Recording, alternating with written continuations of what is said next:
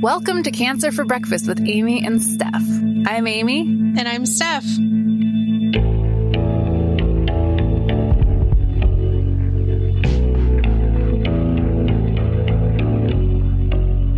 Though we try to make Cancer for Breakfast safe and comfortable for everyone, it may not be suitable for all audiences and is intended for informational and educational purposes only. It is not a substitute for medical advice, diagnosis, or treatment. We're not doctors. We didn't even go to podcasting school.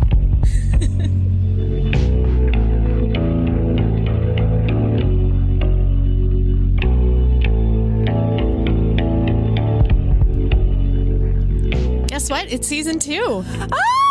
It's season 2 of Cancer for Breakfast. Hi. Hi. It's me, Tabitha Applebottom, and my co-host, Jennifer Margarello. Thank you to Amy and Steph for season 1. We are new people. It's a totally different people. Just kidding. It's just us. I'm sorry. Hi, Steph. Hi, Amy. I hope they're not disappointed. Well, I know. I hope they didn't turn it off because they were like, we don't want new hosts. No, we wouldn't ever do that to you. We would not. We'd have to get different people drawn on the logo. That would be way too expensive. Do you guys know how much we spent on that cover art for our podcast from that famous artist who drew us? Yeah, $0. You don't want to know. Steph is married to a legend in the art world. in the middle school graphic design world.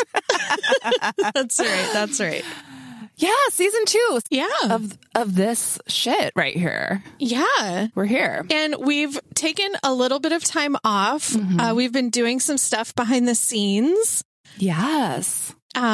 This new season is going to be just ever so slightly different. But we are geared up to be popping them out. So if you've been wondering why we've been slacking off and you haven't had a new episode in a few weeks, don't worry. They're going to be coming rapid fire at you again. That's right.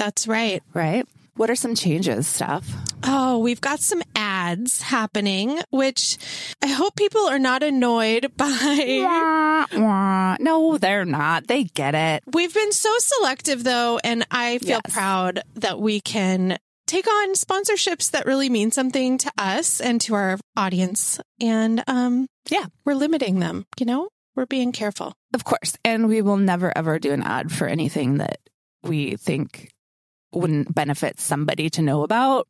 And we also know that our listeners are smart enough to do their own research on anything that we would suggest or take money from. But we're shysty, so.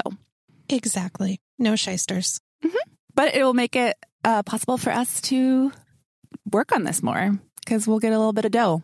And expand, which we are doing. We have some things in the works. Amy, you're starting a metastatic support group.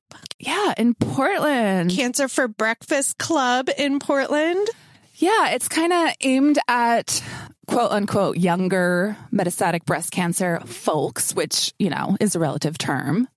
But for breast cancer, 20s, 30s, we're talking 40s, Gen X, 50s, yes. Zennials, Millennials, Gen Y. Yeah, there's kind of nothing that I know of that's really like that in my local scene in Portland, Oregon. And I just know through the grapevine that there have been a lot of people diagnosed through this stupid pandemic. Mm-hmm. And I think that it's my pleasure to connect people with each other because it's so helpful. But if you know someone or are someone, just email us and I can give you the info. It's going to be a monthly meeting. And cancerforbreakfast@gmail.com. Yeah. What else, Steph? We had a lot of interest in our Facebook support group. And one thing that we found was lacking is support for caregivers. Yeah. We really wanted our Facebook group to be a safe place for cancer people themselves. Mm-hmm. But caregivers have such a huge need for support and camaraderie too. And so we are starting Cancer for Breakfast Club Caregivers. Yeah. So we're always denying caregivers from our Facebook group, but it does come up And I love stuff that you thought of this idea. And it's also freaking Caregivers Month. That's right. Something like that. Do you know? Yeah, it is. Caregivers Awareness Month. Everything has to be, we have to be so aware. It can't just be a month. It has to be awareness. So we're so aware of you that you may join a Facebook group to meet other caregivers. So just search for Cancer for Breakfast Club Caregivers. And of course, our Cancer People Facebook group is Crying in My Nightgown. So yeah. Here we are. That's it, right? Those are our updates. Those are our updates, I think. We're just offering support up the yin yang, you know? Yang or ding or dang. Also, this episode, we're not going to do letters. We always do letters. But as we're gearing up for season 2, we're just going to have one of those random ass episodes. With that in mind, send us letters for our future episodes. We have some in the bank. We have our next episode all done, ready to bring out to y'all. But I feel like during the second half of season 1, we got very into themed episodes. Mm-hmm. So we would be like, send us letters if XYZ.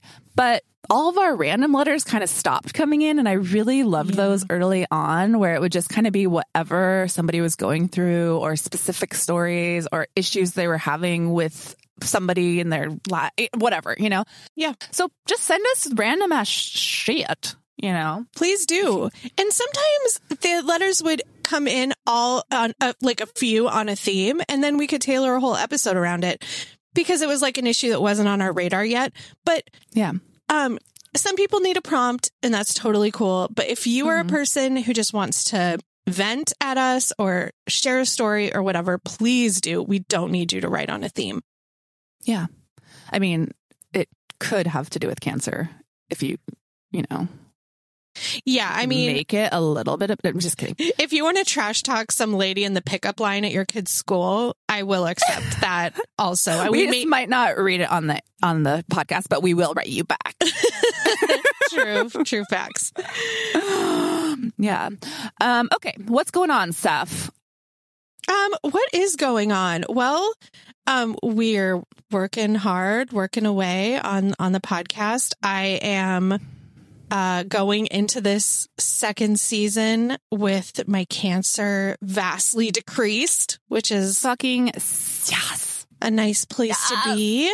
I'm doing so well, in fact, that my oncologist took a leave of absence. Oh my God, I know. She was like, goodbye. You texted me. You were like, you sent me just like a what the hell is going on? What could it be? And then we were just completely like, is she on vacation? Is she too stressed out? Is the job too much? Is she on a sabbatical? But yeah. And then like a true creeper, I just texted her. I was like, I hope you're okay. She responded and said she's okay. But she didn't tell you. She didn't tell me. She didn't. You know, it's okay. She's got to maintain professionalism. Whatever, lady. That's the word. It's all right. Well, she's doing a great job with you, so she can take all the time she needs. She's earned it. We don't need her. Yeah. So today, actually, is my 2-year anniversary from my surgery to remove my cancer. So if you're somebody that counts that as the day you're cancer free, even though I did chemo after it. But what's hilarious, it's just so hilarious, is I saw my surgeon yesterday for like the first time since my post-op appointments with him. Like, some people see their surgical oncologist like for so many more times, but because I just lumpectomied it, yeah, he kind of was like, okay, bye, you're fine. But anyways, picture it, you guys. I'm feeling my boob, which I realize I do all the time at home, you know, like self-breast exam. Yeah. I'm such a paranoid little freak now that I'll just be like walking around the kitchen, just casually like on either side in my armpit, lymph nodes, just walking around. And I'm like, I don't even realize that I'm doing it. I'm just doing it all the time. Anyway, I was doing that one day, and then like I felt a little thing on my skin on my cancer side.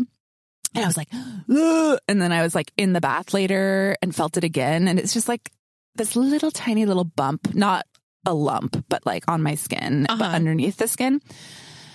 And, you know, I'm in the bath and I'm like, well, if I squeeze it and anything comes out, that's a huge red flag, but there won't be anything, like any sort of discharge in my nipple. So like, I'm just going to squeeze it for peace of mind, but there will not be anything. So I squeeze it and a tiny little drop came out of my nipple. Dun, dun, dun. So of course, y'all know me. If you spent any time with season 1, I was like, oh, I'm a goner.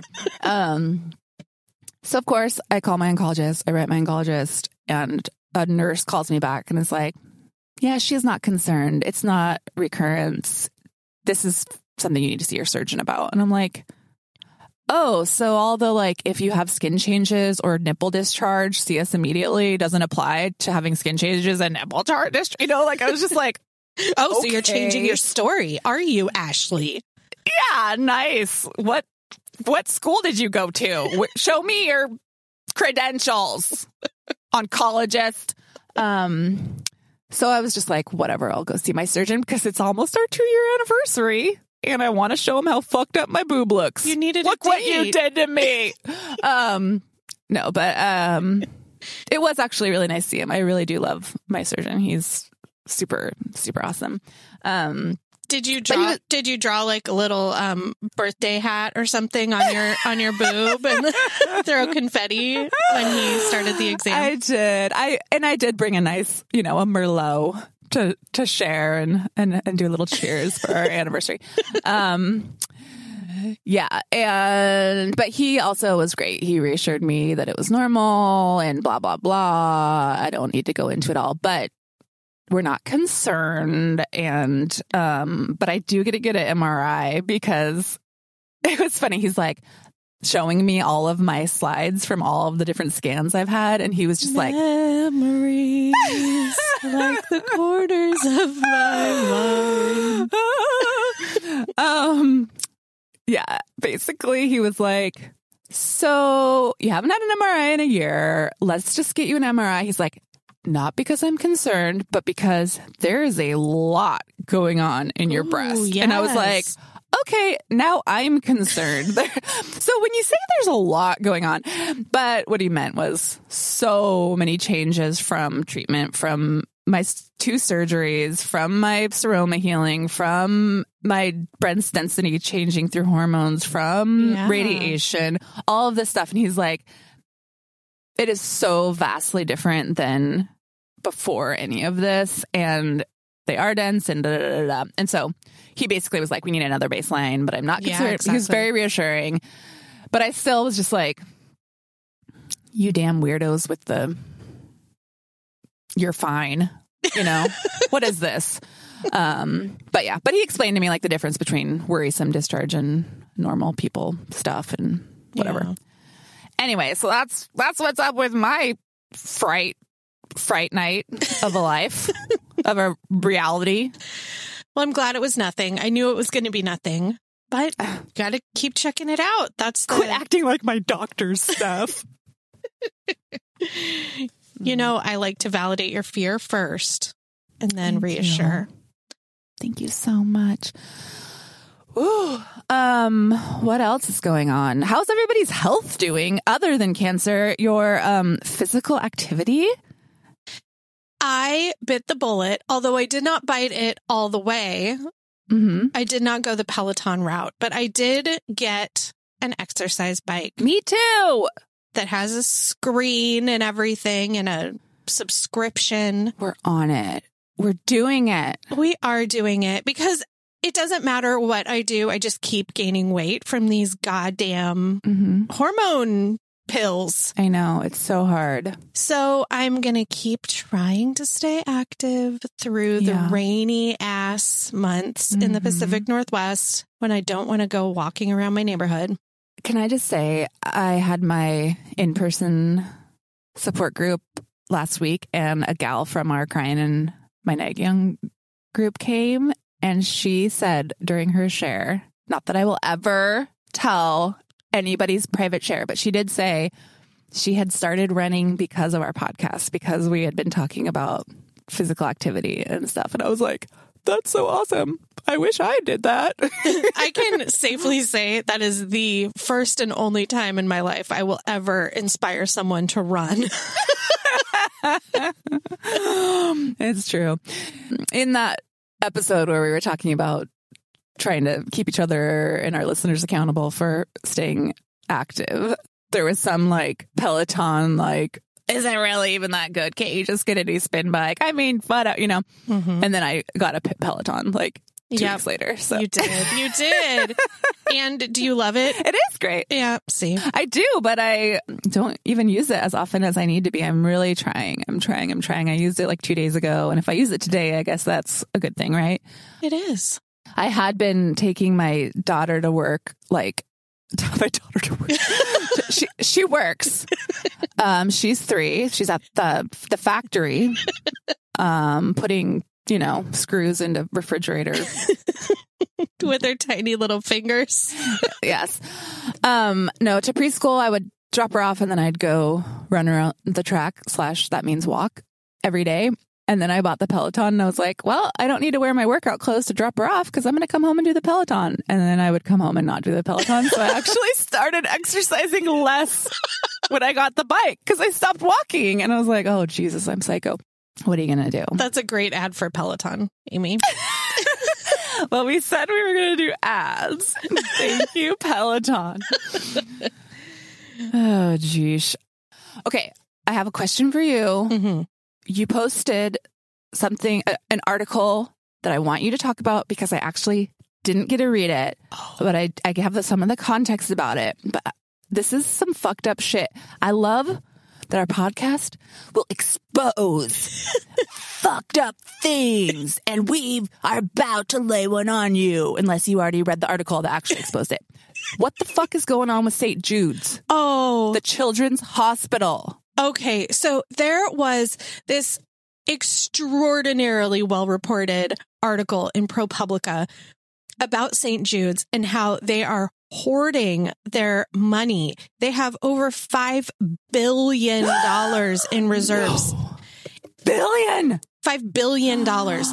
They could operate at their current level without another single donation for 4 years. Oh, and my God. This is shocking just in and of itself.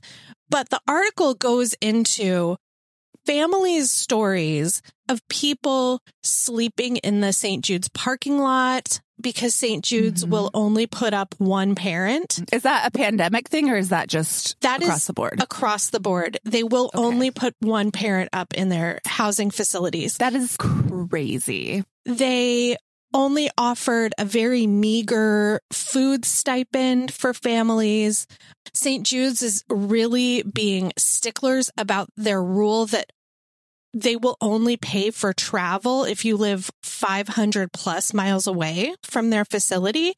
And all of this, like on its surface, for any other hospital would be pretty normal. You know, like their packages would sound really generous, except for the fact that their marketing explicitly says no family will ever pay for travel, food, housing. No family ever gets a bill.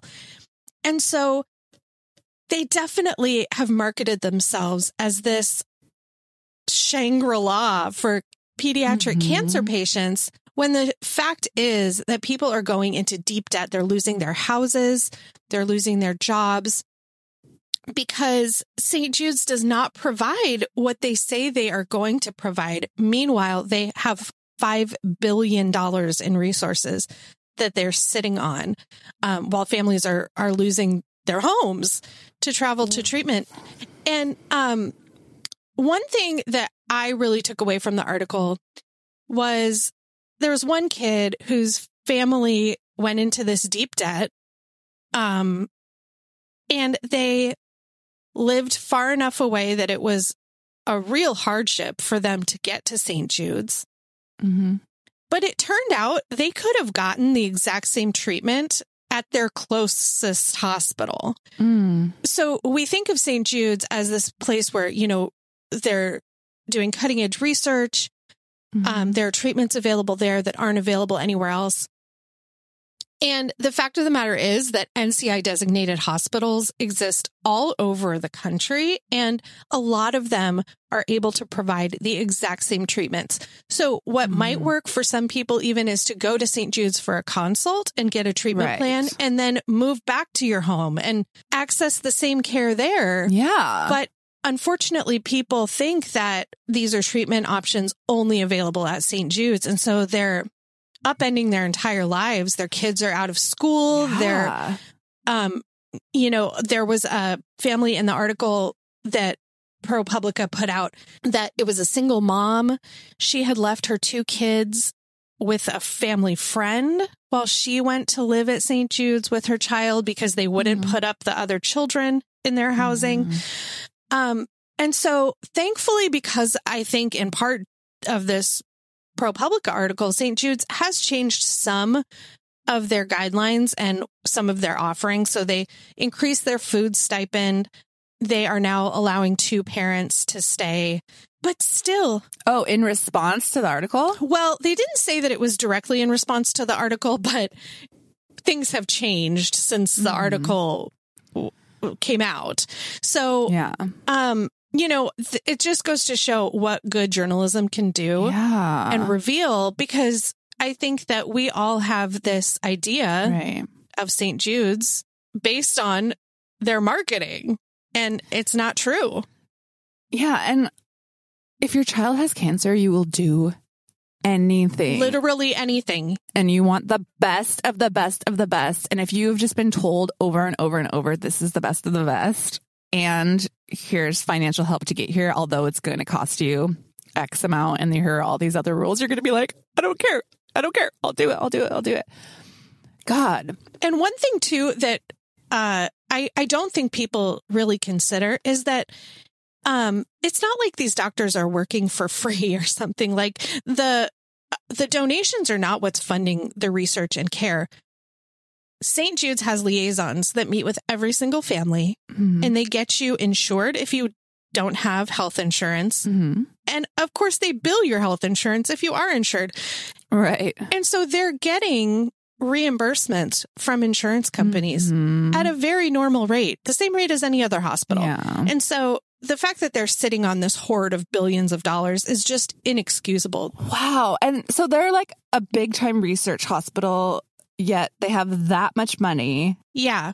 And you're saying donations don't go to research? So all of that money, what are they doing with this money? Well, some donations do go to research, but when you consider that they're getting reimbursed for services at the same rate as any other hospital who doesn't have this huge marketing campaign, this huge fundraising campaign, I will, of course, link the ProPublica article in our show notes. But the graph that compares St. Jude's to all of the other top 10 pediatric cancer hospitals is astounding. The amount of money that they pull in is like 10 times what any other pediatric cancer facility is working with. And they all still manage to be NCI designated. They still manage to have groundbreaking research. You know, it's just we've moved into this different era of oncology where there's research being done all over the country, all over the world. And you can't mislead the public with these like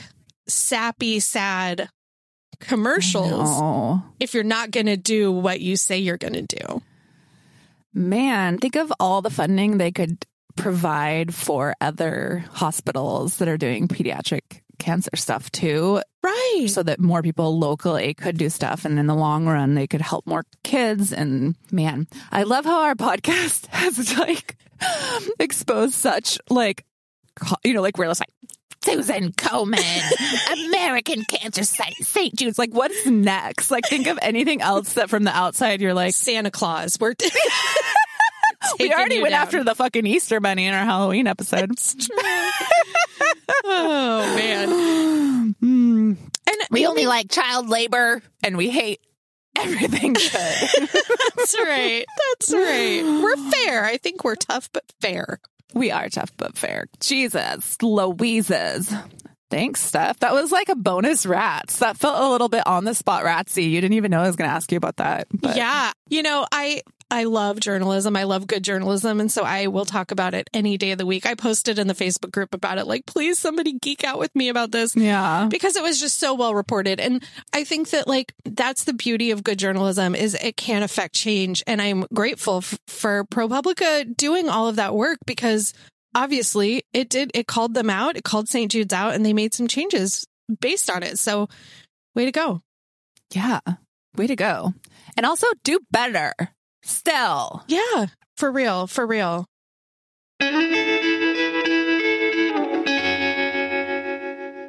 An open letter to cancer survivors everywhere.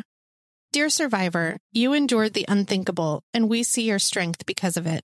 Stay healthy, stay strong, with the help of Myriad Genetics MyRisk. MyRisk is a simple test that can help determine your risk of a new, primary, or secondary malignancy, and your risk of developing other hereditary cancers. It can even help your family members determine their risk too. Get started at myriad.com/survivor. Okay, so if our listeners can take it, we have a whole second knowledge bomb to drop on you with the real rats based on something that I brought up in an episode that we actually had to cut. But you did some research and found out interesting stuff about it that I don't even know. But what I brought up just to put it back into an episode.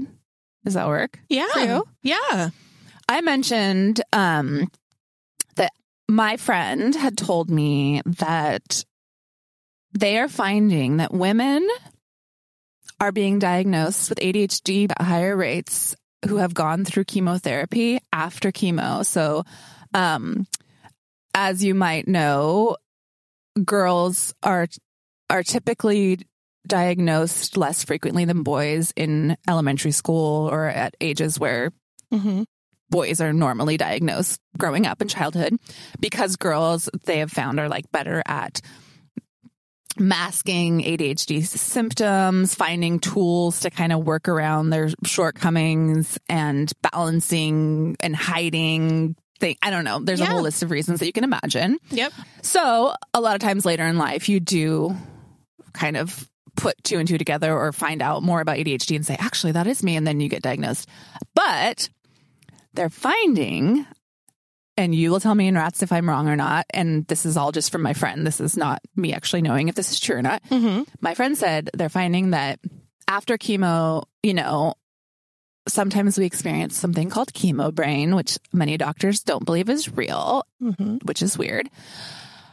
But it makes it harder for you to balance everything. So you're getting diagnosed with ADHD because things do come crashing down after chemo, where you can't mask the things that you've had your whole life, but you maybe didn't even realize you were masking. So you maybe had these ways of dealing with, like, remembering dates or coming back to something to work, you know, that once your brain is so pushed to the limits, you start dropping a few balls, and then it's just like, it's that moment where you're like, wait a minute, I can't do anything. And then the doctor tells you, but am I explaining what I said right? You are. You are. So, it's so interesting to have done the research to hear you talk about it that way. So anyway, hit us with our Rats theme song and I'll move on. Okay.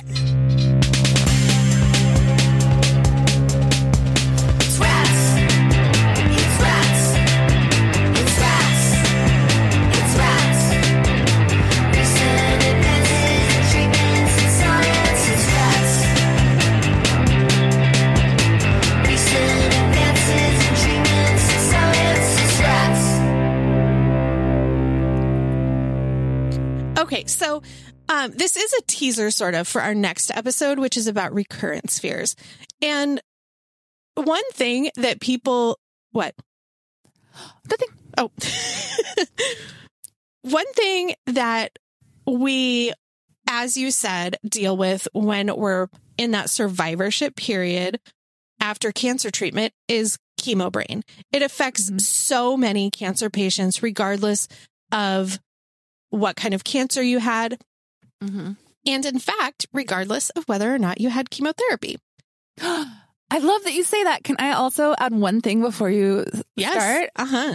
One other reason I'm really excited we're talking about this is because there's a wonderful gal on Instagram who I was just talking to about this, and she thinks she has ADHD, but she didn't have chemo, but she did have radiation. She has tongue cancer, but we were talking about it, and I was like, it could be trauma too, like going through so much trauma where your brain is short circuiting a little bit. And also she did have some brain radiation, so it could be connected to that as well. But if you tell me that trauma has something to do with it, I'm going to take that doctorate degree. I'm going to take that PhD. Yeah. Here's where we play the graduation song. What is it? Pomp and Circumstance. Do, do, do, do, do, do. Dr. Amy Dials. Cancer for Breakfast, School of Medicine. All right. Okay, so the research I did was mainly from an article in Very Well Health by Lisa Fayed and a paper called Cognitive Effects of Cancer and Its Treatment at the Intersection of Aging by Jean Mandelblatt. And I will, of course, link both of those in the show notes. So, chemo brain, just loosely, is cognitive decline or dysfunction after chemo. That's what cancer patients are referring to when we talk about it. But the secret is it's not just after chemo. The cause is pretty hotly debated. Its existence is actually pretty hotly debated. Like you said, Amy, not all doctors even believe that chemo brain is a thing. Which is a huge bummer because, as you said also, or at least intimated, women do tend to be disbelieved by their medical professionals, especially when they talk about mental or cognitive changes. They're often written off as just like normal aging things when they're not, and they could be treated and dealt with to enable the patient to have a better quality of life. So there's little concrete evidence about it because research is just not very abundant. But basically what you're looking at with chemo brain is memory loss, concentration problems, loss of focus, and all of these symptoms are very, very similar to those of ADHD or ADD. There are no approved treatments for chemo brain. But some doctors who are willing to walk with patients down this road and take them seriously and try to improve their quality of life are prescribing stimulants. So those are ADHD meds, Adderall, Ritalin, Concerta, Vyvanse, because the symptoms are so similar to ADHD symptoms.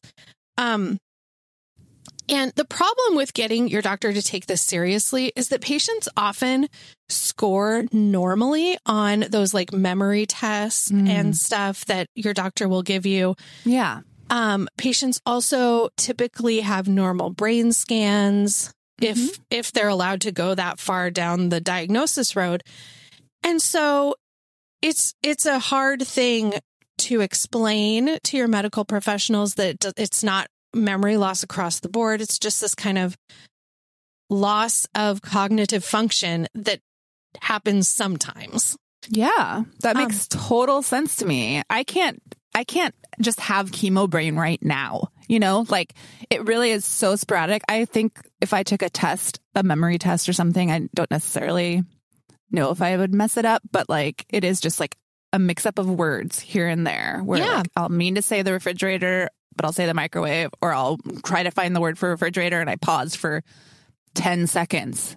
Yep. And then I find it, you know? Anyway, go on. So you were totally right when you said that it could be trauma related. They are finding that there could be a lot of different reasons for people to have chemo brain after cancer treatment. And like I said, it's not all down to chemotherapy itself. So even patients who didn't have chemo are reporting all of these same symptoms and also are reporting being helped by stimulants. So some of the things that they are attributing quote unquote chemo brain to are potentially inflammation in your body, oxidative stress, which is when you don't have enough antioxidants, DNA damage, just generally speaking, either because of cancer in your body or because of treatments, neurotoxicity, decreased blood flow, and then also things like depression, sleep problems, and anemia. And for a lot of people, it's probably several of these. Right. Definitely trauma is going to lead to depression, to sleep problems. And I think that is going to be something that you find in the vast majority of cancer patients, whether they're out of treatment or still in treatment. And then all of these other things, you know, anemia, like just anybody who's ever looked at their lab results in my chart knows that your blood counts get so weird. And it's not the kind of thing that you can be like, I feel tired, I am anemic. You know, it's just this weird constellation of things, like your neutrophils are weird and your platelets are weird. And all of these things coalesce to give you some kind of nebulous problem. And so all of this stuff can create these cognitive changes, these memory problems that we call chemo brain. And so, not like cancer patients need to watch their language or whatever, because we've created all of these like funny shorthand words for what we experience, like skinsiety and chemo brain and stuff. But having a real diagnosis would be great, a real term that we can use to explain what we're going through, because I don't have technically, you know, chemotherapy, but I also have these same cognitive changes. So I am glad to see that at least some doctors are taking it seriously. There's still a huge stigma around prescribing stimulants because they can be habit forming. They are controlled substances. And so some doctors just don't want to prescribe them, which sucks.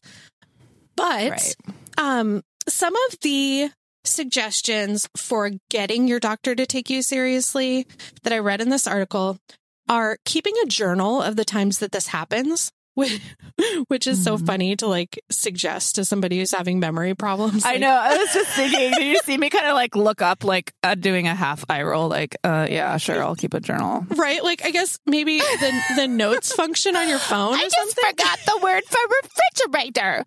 Where were you? I was in the kitchen. It was 7:00 at night. Like, I had a banana before. Like, what the fuck are we going to correlate? I know, right? That cracked me up. So I guess, like, you know, maybe try to keep like voice notes or something when it happens, if you're able to do that. I have no idea. When you think of them and you can remember to write down questions that you have for your doctor, because I do that all the time. Yeah, because one thing is that they have found chemo brain really does affect stressful situations more. So if you're feeling stress, you're going to be more forgetful. Totally. So some other things that this article suggests that you do to avoid going down the chemo brain hole is bring a family member to appointments with you to validate your experiences. So somebody who can say, yes, she really does forget words frequently, even if she is scoring a 10 out of 10 on this memory test. I thought you meant to validate your experiences. So when you get home, you could be like, my surgeon totally dismissed me. And they could be like, they did. Doesn't he? He does have a weird demeanor, doesn't he? It's not just me. Wasn't he standing very close to me for it being a pandemic? I mean, I know we were masked. Okay, go on. You can just tell he has evil eyes. Anyway, the last one is to be honest about your symptoms. We don't want to seem like we're weak. We want to be, you know, with it and together. Nobody wants to be experiencing memory problems. Nobody wants to forget words. Nobody wants to be, you know, like not able to keep a schedule and stuff. All of these things are really fucking embarrassing. And especially if you're like a younger person and you suddenly feel less capable, you don't want to appear sick. And So I think some of us will mask some of these things, but you have to be honest with the people in your life and your doctors and stuff that you are having these changes, because it's not your fault. It's your fucked up body. And there are things to do to help you. So talk to your doctor about what you're going through, and maybe they will be willing to prescribe something for you if that's something you're interested in. But there are also some, just some like memory building exercises you can do. Right. I've heard that playing Tetris is helpful. Doing crossword puzzles is helpful. Like all of these. Listening to our podcast. That's right. Just sparks all of these brain light ups for you. I will say, if you're listening to this and you haven't done chemo yet, or you're new to your cancer diagnosis and this is freaking you the hell out, as someone who does suffer from a bit of the chemo brain, like I don't find it to be debilitating. It doesn't make me feel terrible about myself. Like, it's weird. I think I would think before it happened to me that it would feel like heartbreaking, like I'm different, or I don't want anything to change me. It's like, I don't feel different. I'm still me. I mean, I'm clearly sharp as a whip. Oh, You're listening to how sharp I still am.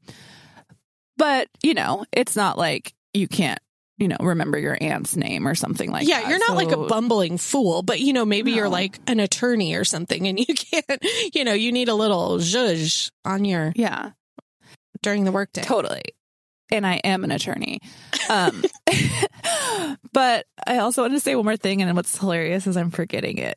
No. Oh, well, it actually is kind of nice to...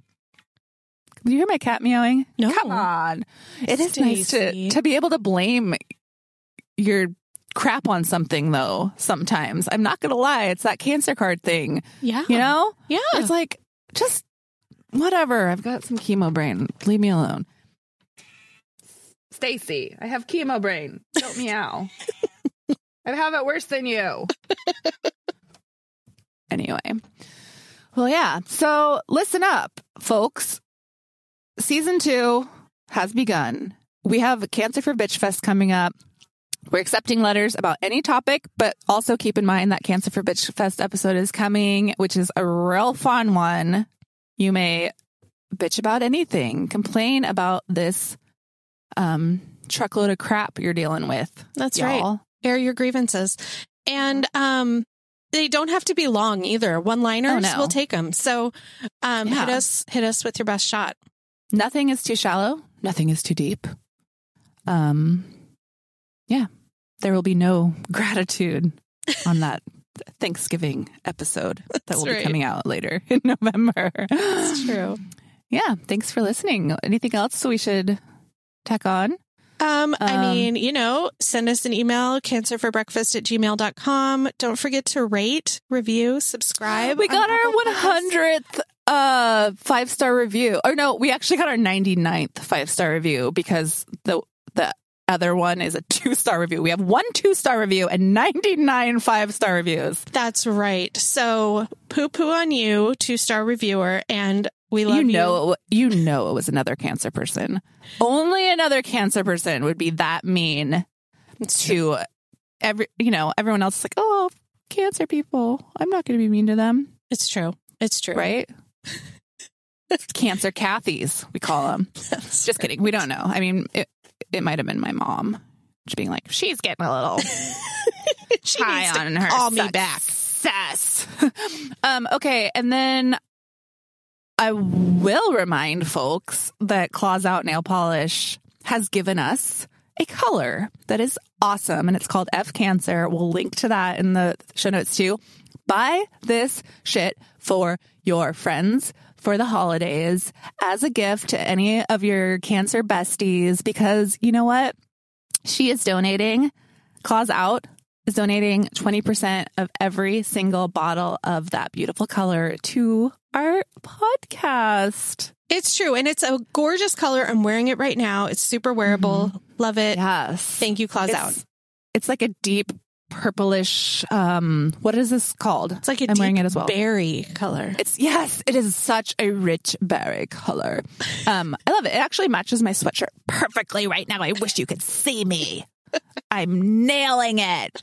All right. Well, thank you all so much for listening. Right? Yeah. See you next time. Bye. Cancer for Breakfast is hosted by Amy Dials and Stephanie Lejeunesse and produced by Nathan McGeehee. Our theme music is written and performed by Vivivere. Find us at cancerforbreakfast.com, Instagram at cancerforbreakfast, and email at cancerforbreakfast@gmail.com.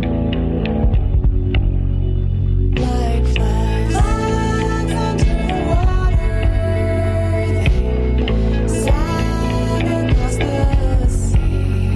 Like flags under the water, they sag across the sea. Thanks so much for listening. Thanks for listening.